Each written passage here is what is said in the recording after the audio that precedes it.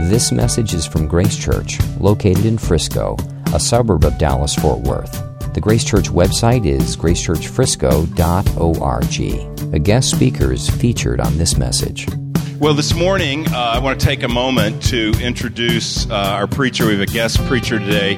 He will not be a guest for many of you because he just spoke at our youth retreats. This is Ricky Alcantar. He spoke Friday night and Saturday as we were away on a youth retreat. Just got back yesterday. So many of you heard him there. He just did an outstanding job. I know that can sound cliche, but this really was. He spoke about the power of God. He spoke about the power of God for our journey. He spoke about our destination, our eternal destination, the end of our journey, and how that informs how we live today. And it was just penetrating teaching that I think from the young people that I talked to, they were very affected by what he had to say. So he is just really glad to have him here preaching to us this morning. In the early 90s, there was a really sorry TV show called Doogie Howser. And it was about a 14-year-old kid that was a physician. And I kind of think of Ricky as Doogie Howser. He's like this pastoral protege, and he's like this 14-year-old guy that is leading an entire church super effectively, powerfully. He is a young guy, but he is very, very experienced because he's led the church there for 2 years, and he's led the church through challenging times. And so what matures us as individuals, or what matures us as leaders, is walking through difficulty. What grows us in godliness is walking through difficulty. And so I've watched Ricky and been able to work alongside him to some degree as he has led the Sovereign Grace Church in El Paso, as he's led them through a really transforming time in their church life. And I've watched him trust God, and I've watched him lead by faith, and I've watched him lead with joy in difficult times, and I have deeply respected you for the way you've led, Ricky. We had him speak at our small group leaders conference to all the small group leaders about leading with joy, because you have led through difficulty with joy. And so you're a great example to me, and I respect you. I look up to you, Ricky, in many ways for the ways that you are leading, and it's just a joy that you'd come out for the whole weekend to be with us and teach us God's Word. We're going to be sending an outreach team to serve their church this summer of high school and college students. So you've probably heard about that if you're in that age category, but wanted to let you know that as well as he comes and speaks this morning, that we're wanting to send some folks out, some troops to strengthen them in their outreach ministries this summer. So Ricky, thanks for your heart for the Lord. Thanks for submitting yourself to the Lord humbly so that you have wisdom beyond your years. Thanks for walking through and gaining experience in difficulty. And thanks for your love for God's Word and His people. So why don't you come? Let's welcome Ricky as he comes to speak to us this morning. Man, well, it is a huge, huge privilege to be with you today, Grace Church. It's a privilege to be here because of our partnership in the gospel. And several years ago when this church was planted, our church sent a family out to be part of what God was doing here. And it's been amazing to see since then what God has done through you from that beginning a few years ago. And since then, we've had other folks who have relocated for job reasons out here that have joined the church. And their report is that this is a thriving church that loves the gospel. You've cared for our folks, and we appreciate that. And we're so excited to see what God is doing through you. And I want to thank you, too, for, you may not even be aware of this, but the investment that you guys have made into our church. Last couple small group leaders conferences that you've hosted, you've released your people to just do a ton of administrative work on. Those have seriously blessed and encouraged our guys. You guys have released Craig over the last year to do some great leadership training and equipping with our leaders, and that's been huge. And now I'm really excited about this partnership coming together in the fact that you guys are sending a team out this summer to serve our church in our area. It's funny, we're in Texas, but it seems like we're in totally different worlds culturally. And I'm so excited, though, that you guys would be willing to cross cultures, cross hours and hours of driving or a flight out and invest in our church. And we're grateful for that. So thank you. On behalf of the saints at Cross of Grace, thank you for your partnership in the gospel. We're going to be in Isaiah chapter 40 this morning. Isaiah chapter 40. And as Craig mentioned, these last couple years for us have been an interesting time, and specifically toward the end of last year, our church was in the middle of a strange season. I don't know if you can relate to this, but a season where God was really doing stuff. We had seen Him do amazing things. We'd done outreaches we'd never done before. We'd seen people saved when we hadn't seen people saved in several years at our church. God was obviously at work, but we were also in an unusual season of suffering. Many folks in our body who found themselves sick with serious illness. You know what these times are like, where you're waiting on lab results, you're waiting for that email, waiting for that text to hear what happened to that person. Many folks that year specifically had left town to take jobs in other cities just because of the economy in El Paso. And our church structures and ministries and leaders and things were changing, and it was all good things, and everyone in the church was saying, this is good, God's at work, but it was tiring in many ways. And so we had a visiting pastor that was coming in to preach, and we were talking about what he should preach on a given Sunday. And, you know, he was a wise guy, an experienced guy, and he said this, you know what, I don't think you guys need another message on what to do. I think you guys need a message on who God is. And our team took that and prayed about that, and we actually paused what we were going to do and spent several weeks in Isaiah talking about who God is. Not more about what we need to do, but about who God is. And our tendency is we want to know what to do in every area of life, isn't it? We want to know what to do in our personal lives, or in our marriage, or with our kids, or in the church, or at our job, or in our career. We want to know what to do. And so we come to the Lord saying, Lord, tell me what to do. And sometimes the Lord's answer is strange, and He says, I want you to pause and learn more about who I am. In the passage we're going to look at today, God tells His people who are in a very difficult place to do something completely counterintuitive to us as Americans. He says, stop and behold your God. So our church took several weeks and paused and beheld God, and I want to do that today, even just for a few minutes with you. I want us to pause and behold the Lord. So let's look at Isaiah chapter 40, verse 1. And this is the word of the Lord. Comfort, comfort my people, says your God. Speak tenderly to Jerusalem and cry to her that her warfare is ended, that her iniquity is pardoned, that she has received from the Lord's hand double for all her sins. A voice cries, in the wilderness, prepare the way of the Lord. Make straight in the desert a highway for our God. Every valley shall be lifted up, and every mountain and hill shall be made low, and the uneven ground shall become level, and the rough places a plain, and the glory of the Lord shall be revealed, and all flesh shall see it together, for the mouth of the Lord has spoken. A voice says, cry. And I said, what shall I cry? All flesh is grass, and all beauty is like the flower of the field. The grass withers, the flower fades when the breath of the Lord blows on it. Surely the people are grass. The grass withers, the flower fades, but the word of our God will stand forever. Go up to a high mountain, O Zion, herald of good news. Lift up your voice with strength. O Jerusalem, herald of good news. Lift it up, fear not. Say to the cities of Judah, behold your God. Behold, the Lord God comes with might, and His arm rules for Him. Behold, His reward is with Him, and His recompense before Him. He will tend His flock like a shepherd. He will gather the lambs in His arms, and He will carry them in His bosom, and gently lead those that are with young. Let's pray. Father, I pray that in these few moments together, as we consider your word, you would allow us to behold you. Lord, our circumstances loom large in our minds as we come in on Sunday morning. Circumstances in our personal lives, or families, or church, or jobs, or extended families. God, these circumstances loom large in our mind, but God, I pray that this morning you would loom far larger. God, as we lift our eyes to behold who you are, may the effect be trust and faith and belief. And I pray this in the name of Jesus. Amen. Amen.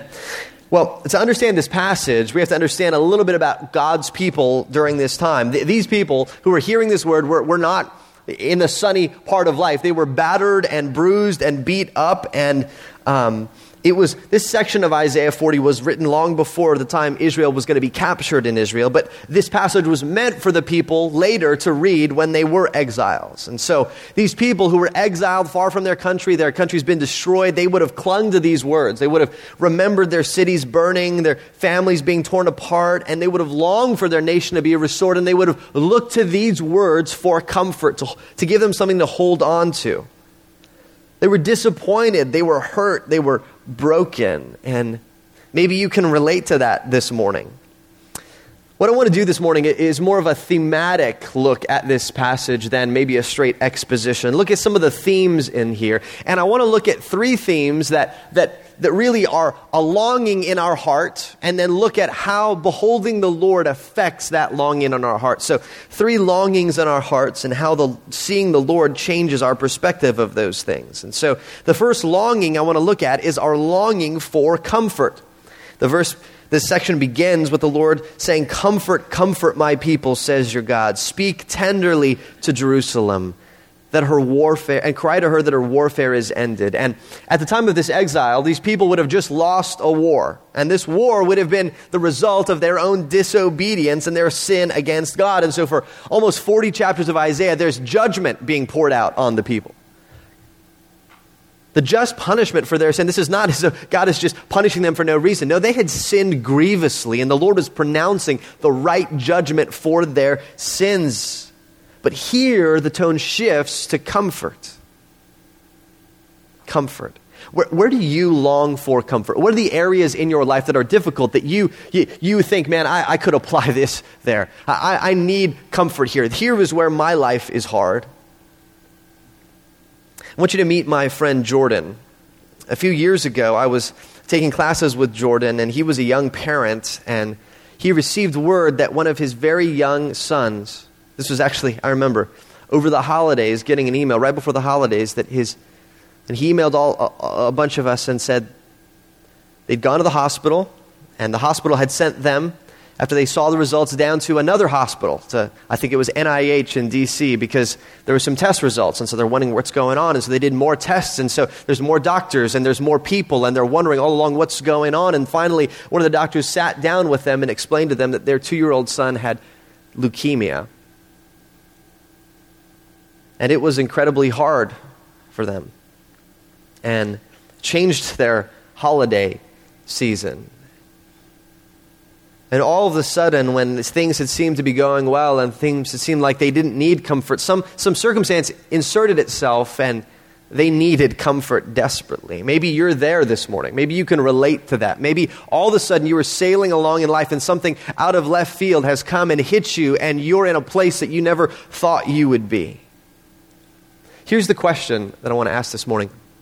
We all need comfort in some area of our life, but where do you go for that comfort?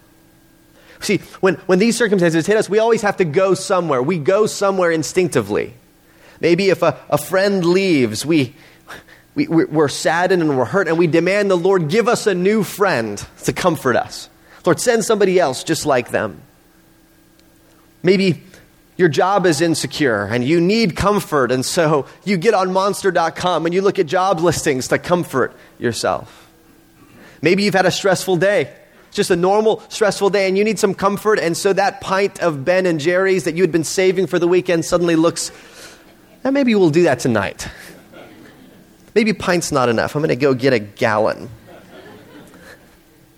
This passage speaks to our need as human beings for comfort in the hard places of life, but it points us somewhere counterintuitive. It doesn't point us to, I'm going to fix your circumstances. Instead, it points us outside of our circumstances. It points us upward to find our comfort in a surprising place in beholding God. And here it says that God has pardoned the sins of his people, and that's the basis of comfort. And we're going to return to that a little bit later. But I just want to ask the question, is it possible that in your life, where you need comfort, you have this comfort you haven't found because you've looked for it in the wrong place? Have you turned to the wrong place for the comfort you need? That's one longing. Well, let's look at a second longing here, our longing for glory. Verse 3 says that a voice cries in the wilderness, prepare the way of the Lord, to make straight in the desert a highway for our God. And it talks about valleys lifted up and hills being flattened. And verse 5 says that the glory of the Lord shall be revealed, and all flesh shall see it together, for the mouth of the Lord has spoken. Now remember who would have received this passage. It would have been the people in exile. And they were a people for whom God had removed his glory from their midst. The part of their judgment was this temple where the glory of the Lord was supposed to rest. It was actually removed. That the glory of Israel, what their nation was centered on, was the glory of God, and that had left them. And so they would have longed for this. This would have been, oh my gosh, the thing that we had longed for decades. It's going to come back. They longed to be this people united around the Lord again. They longed for their reputation to be restored among the nations. They didn't want to be a conquered people. They wanted to be a proud people, a people that had a great nation that other people would look to. Now, all of us, in some way, long for glory. We all chase glory somewhere. Maybe it's the glory of a stellar career. Maybe it's the glory of raising kids who are simultaneously good-looking and well-adjusted and straight-A academic triathletes who all get basketball scholarships somehow. You're like, that's going to be my kid, the simultaneous academic, athletic scholarship attendee. That's what I'm looking for. Maybe you're looking for your glory there. Maybe it's the glory of just having a nice vacation every year. Maybe it's the glory of doing great in your sports league. Whatever it is. Where are you looking for that glory in?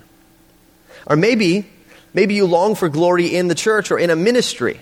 Maybe these longings are good. Maybe you long to see people getting saved every week. Maybe you long for your corner of the church to explode in fruitfulness. Maybe you long for these things. Maybe there are things for your church that you long for to see God do through you. I want you to meet my friend Glenn, who I met last year. I met him taking a pastor's training class with some other pastors.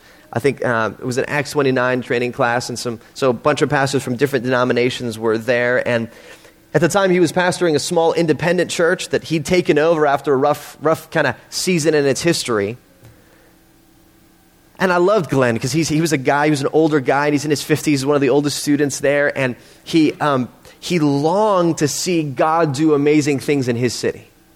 He longed for it. He longed to see God do amazing things in his church. And yet, every month when we'd get together, it was tough. The church was struggling. He was struggling.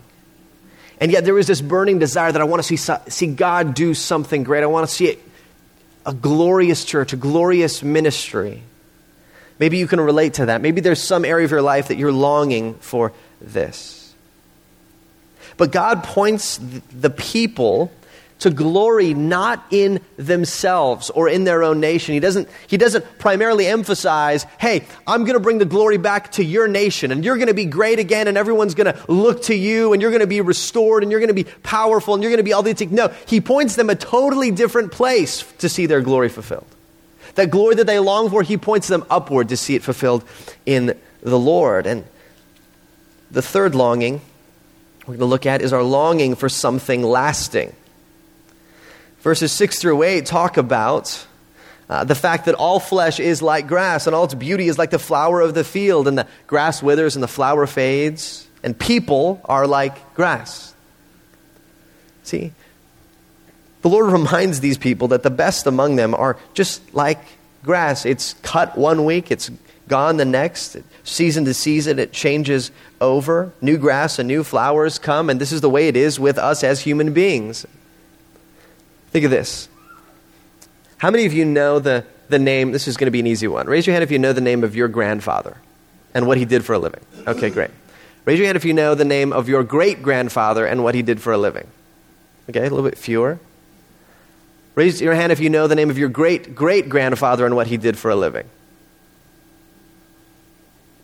Maybe one? Anybody great-great-great-grandfather?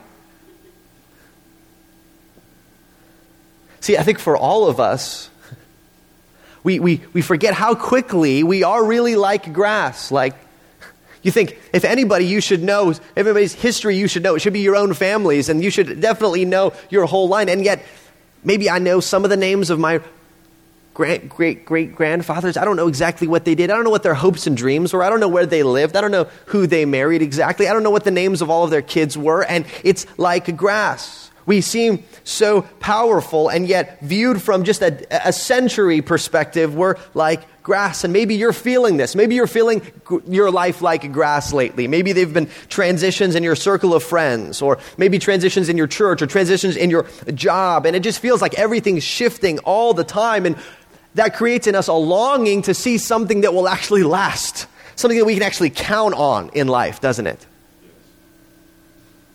But where do you look for? Where do you look for something that will last? You know, my parents have had a unique ministry in our church, so I want you to meet them. My dad served as a bivocational member of our pastoral team for like 20 years. And one of his unique callings is to help and support the pastors and leaders in the church. And in an unusual way, it seems as though every few years, the people that my parents have plugged into with the most and supported the most, maybe leaders, maybe pastors in the church, loved and grown to be their best friends, within a few years, they've sent them out somewhere. They've sent folks and pastors and leaders out to Mexico, some of their best friends, to Canada, to Arizona, to Florida. Just every few years, they would form these wonderful relationships and then serve these folks and then send them out. And I'm sure, I've talked to my parents over the years, they felt this. They felt, man, I just wish we could hold on to something that would last. Maybe you're feeling that. So where do you turn for that? The Lord instructs us to turn to Him. Now, here's where I want to make a shift in the message. We've looked at kind of from a human perspective, but there's a turn in verse 9. So let's look at that together. There's a turn in verse 9, and it's this. He says, "Go up to a high mountain, O Zion, herald of good news. Lift up your voice with strength. O Jerusalem, herald of good news. Lift it up. Fear not." So he's saying, I want you as a herald to get up on the highest mountain you can find and shout this to everybody.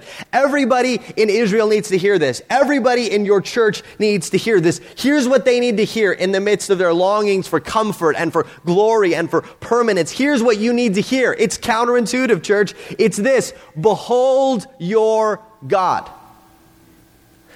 See, our impulse is to, in the middle of these things, is to delve deeper into our circumstances, to fix things, to try to find something that's going to last, or something that's going to fulfill our longing for glory, something that's going to give us comfort. We worry over things. We get anxious over things. We delve ever deeper into our own circumstances instead of looking up and beholding.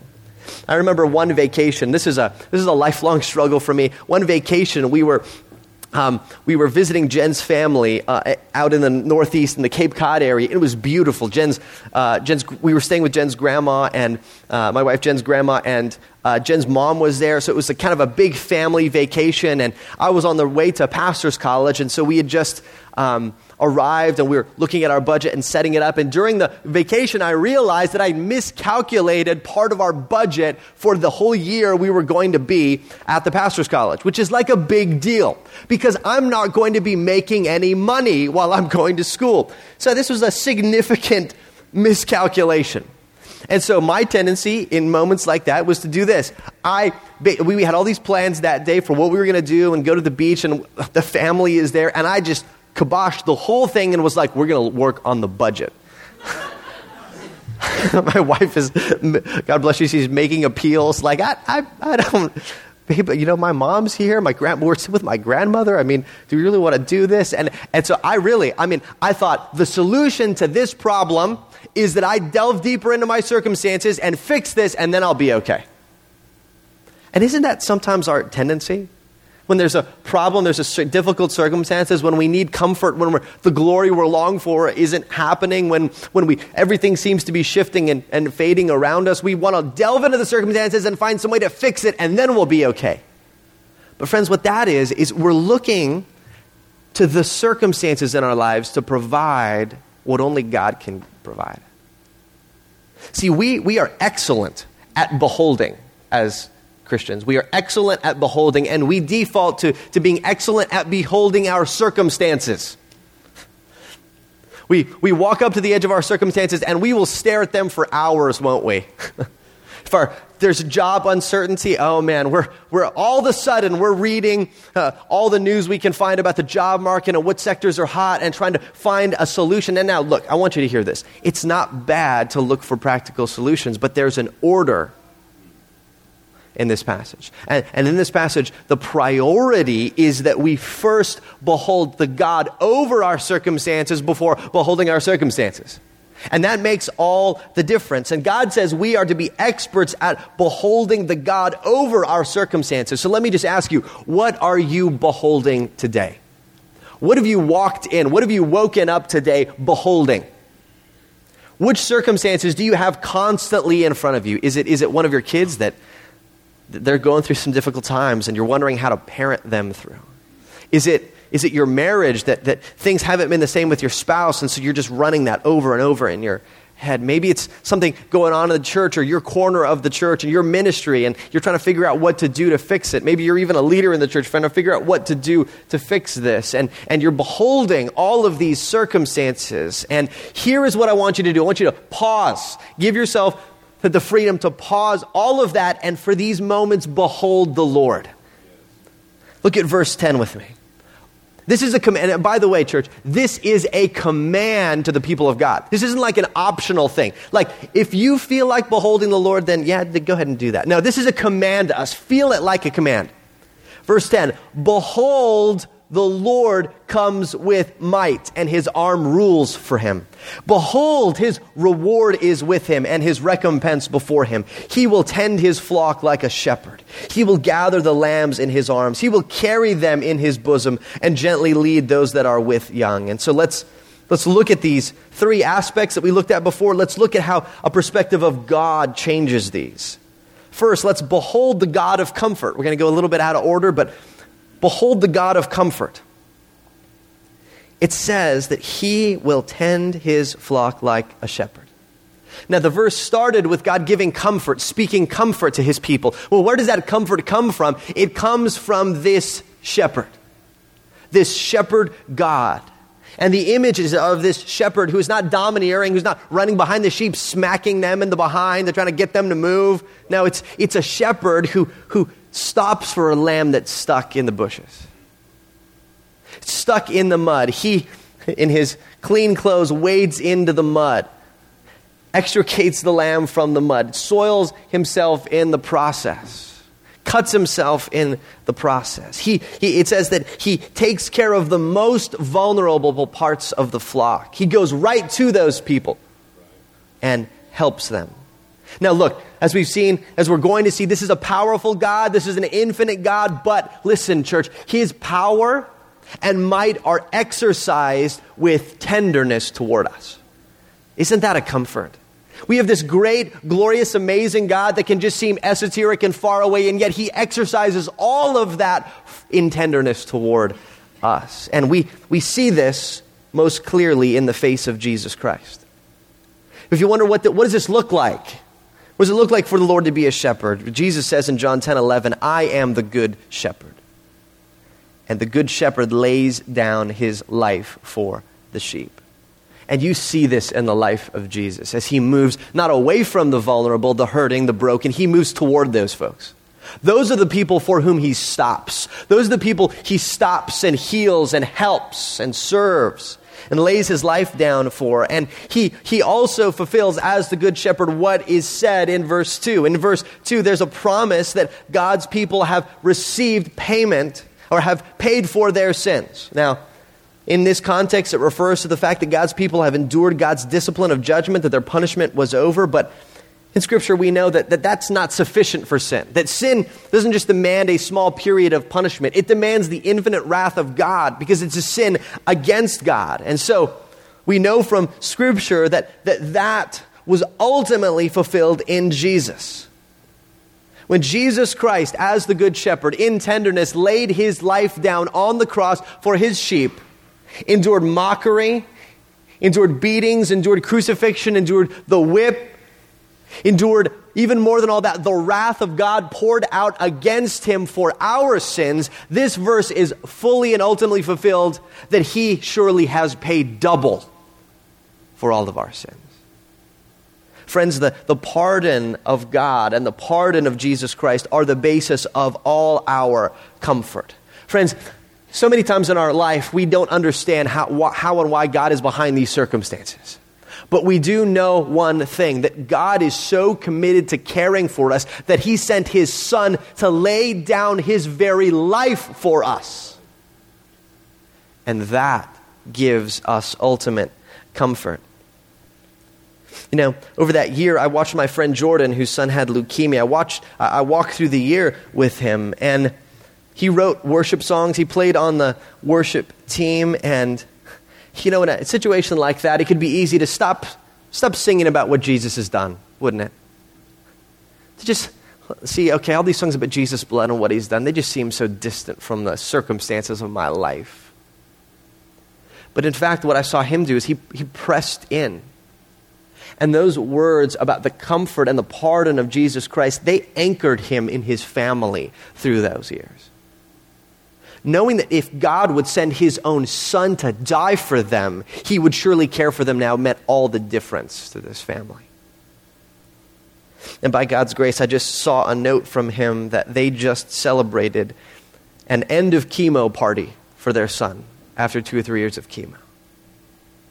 See, God bore them through that, and now they're rejoicing in him. Friends, where are you looking for your comfort? Is it in your circumstances, or is it in the Lord? Second, behold the God of comfort, but behold the God of glory. We see that in verses 3 through 5, there is a great king. These verses are actually applied later to John the Baptist and what he's done. But in this context, these verses are about a great king, a coming king. And these verses would have been familiar because when a king from one of the surrounding nations would come through the town, everything would make way for them. In our day, it's sort of like a presidential motorcade that comes through and it shuts down the streets, right? They shut the city down. All the lights are green. The president gets no red lights, right? I mean, this is the motorcade. This is the president coming through. Everything shuts down. The freeways shut down. He's on his way through. In this day, it would have been even more elaborate, where the king would come through. Any possible hindrance to the king coming into the city, that's removed. I'm sorry, it appears your house is in the way. The king really wanted to enter this section of the town. We're going to be destroying your house and giving you some money to build another one. I mean, that's really like the kind of atmosphere that this is talking about. But God is saying, you know what? I'm not just talking about moving some houses around, moving some shops around. I'm flattening hills that happen to be in the way. I'm raising up valleys that happen to be in the way. Creation itself is making a path for this king that's coming. And the glory of this king. See, this is the God of glory that we long for. There's something in our hearts that longs for this kind of glory because we were wired for it. But we were wired to find our fulfillment of seeing glory in God. And we see this again and again also in the face of Jesus Christ. We get glimpses of it when Jesus is on the earth. Don't you love these glimpses in the Gospels where you get just a taste of how glorious Jesus is? Like in the Transfiguration where all of a sudden those disciples have been used to seeing Jesus as just a normal man, and he goes up and all of a sudden his face is shining like the sun. Everything's dazzling white, and all of a sudden there's Moses there. There's what in the world is going on? You get this taste of the glory of Jesus Christ. But we get another glimpse in places like Revelation 1. You want to see the glory of God? Read Revelation 1, because you see Jesus, who is not a bathrobe wearing sort of nice alternative medicine teacher Jesus, speaks softly, has kind of a lot of product in his hair. No, you see it. You see Jesus coming, and this description of him is that he's glorious. He's shining. His eyes are flames of fire. His voice is like the roar of many waters. That's the king that's described in this passage in Isaiah. See, when that Jesus walks through town, the hills fall down. And that glory, Church, our hearts should long for that glory. We are meant to long for that glory. And that glory, friends, changes our perspective of our circumstances because it frees us from looking for glory in our circumstances to looking for glory in the face of Jesus Christ. Here's an example of this. My friend Glenn, who led that small church, this year I heard from him that he'd made the difficult decision to close his church down because in the area they had found another strong Bible preaching, gospel loving church in the area that was thriving. He got to know the pastors and he said, you know what? I think God's doing something here. And I think he's calling our church to join him. And so he stood in front of his church and said, I think the thing that would bring God the most glory is if we ended this church but joined this other church for the glory of Jesus Christ.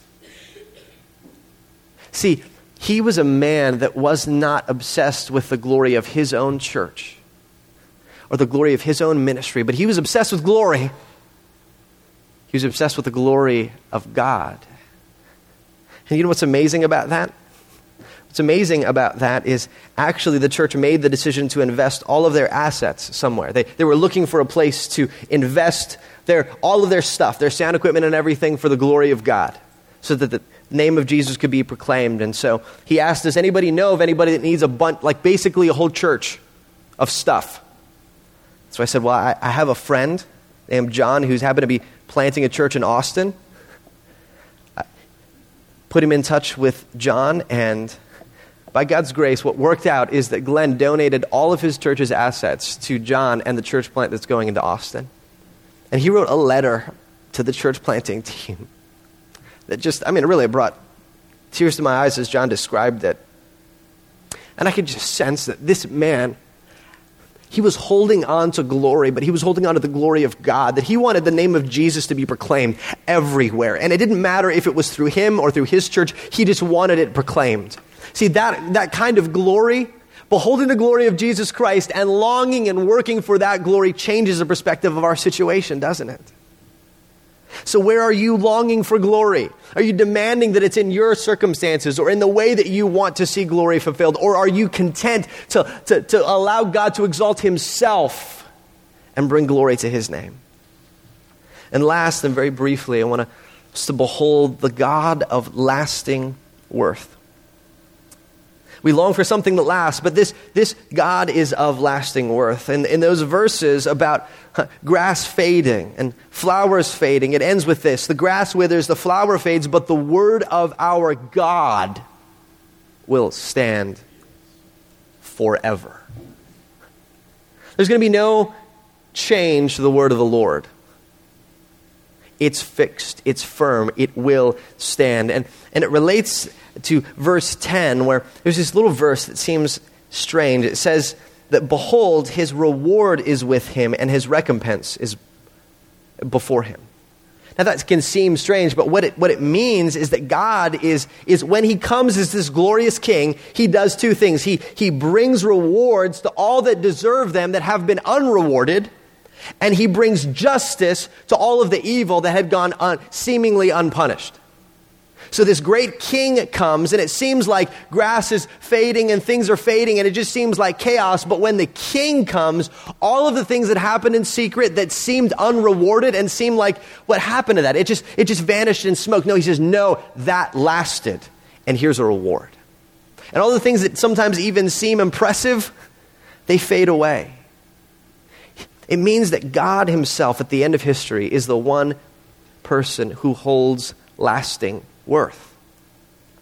It's almost like we as Texans get this. It's like a sheriff who rides into town that's been taken over by a group of outlaws, and this sheriff sees that the evil bandits are punished. He sees that they return the money back to the bank with interest, that they repair Miss Sally Mae's fence that they destroyed in the night of drunkenness, and that they fully restore everything, and then he restores and rewards all the townspeople that did good. It's a silly illustration, but I think you get the point. It's that everything is made right in the end, and everything that is done for Christ lasts, and everything that's not done for Christ blows away. See, in this life that passes so quickly, we want something that will last. We should long for something that will last, but only God can give us what lasts eternally. In eternity, He will set right every wrong, and He will make every investment in His purposes stand. And Jesus exhorts us to lay up for ourselves treasures in heaven. Not down here on earth where moth and rust can destroy, or the stock market can tank, or your job future can suddenly change, or your health can change, or your church can change. Not in those things, but in the purposes of God that will last. See, in our church, as I mentioned earlier, my parents have had this ministry of just caring for and loving and sending people out. And so recently, this dear family that's been in our church, that they were leaders in our church, and even more than them, but this family specifically, my parents had become close to, they'd loved, they've served, and we just sent them out. Sometimes I wonder, why do my parents keep doing this, investing in these people, and then just watching them go? And I made the connection this week that my dad, there's an interesting topic that he loves to study. Just one of his personal pet projects of study is heaven.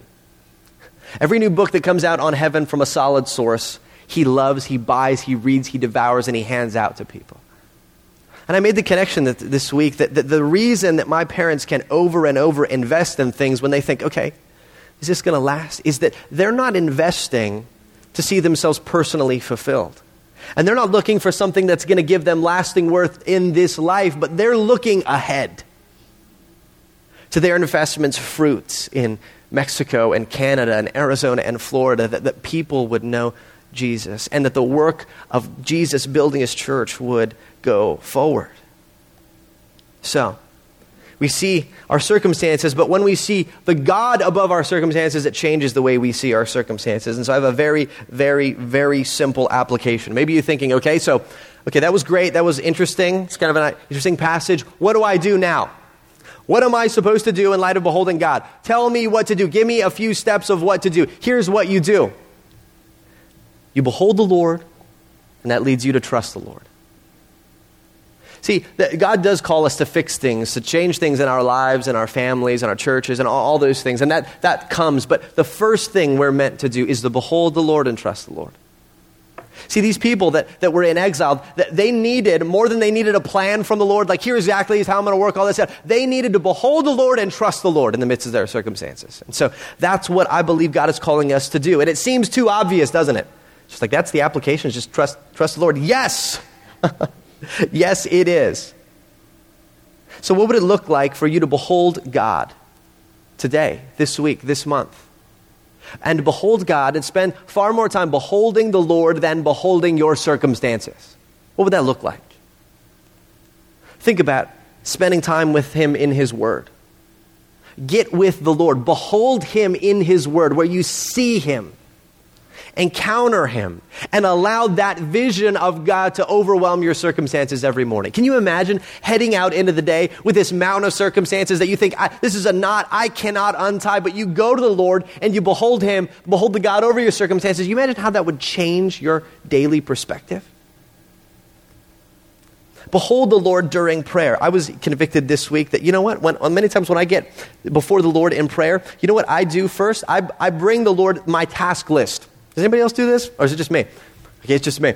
I bring the Lord my task list. Okay, Lord, Lord, you're great and wonderful and things like that. But I need you to fix this person. I have this problem in my family. Help me to figure out something to do with my backyard fence problem. Help me to figure out something in this part of the church. And it just becomes a task, like a meeting, like an agenda meeting with the Lord. You know what I'm convicted of this week? That when I get with the Lord in prayer and communion, I don't spend enough time beholding Him before I ask for anything. So what would it look like to change your prayer this week, to spend far more time, when we see these challenges, to behold the Lord in the areas that you need to spend time exalting Him. Lord, you're glorious. Lord, you're powerful. Lord, you're sovereign. Lord, we know that you are loving because of what you've done on the cross. And think about how that would change your prayer. Behold Him as a family. What a healthy practice for parents to lead their families in a practice of beholding God together. When there's a challenge in the family especially. And friends, let me just encourage you to behold him as a church. As we build churches, as we plant churches, as we do the work of the ministry, there can be this temptation to always be looking for the next plan, the next thing. What are we going to do about this? What's this decision coming up? What's going to happen? Friends, do not neglect to behold him first. To gather Sunday after Sunday and in your small groups and lift high a vision of God that is over all your circumstances to the point that you cannot help but trust him. He is worthy of your trust. And let's pray.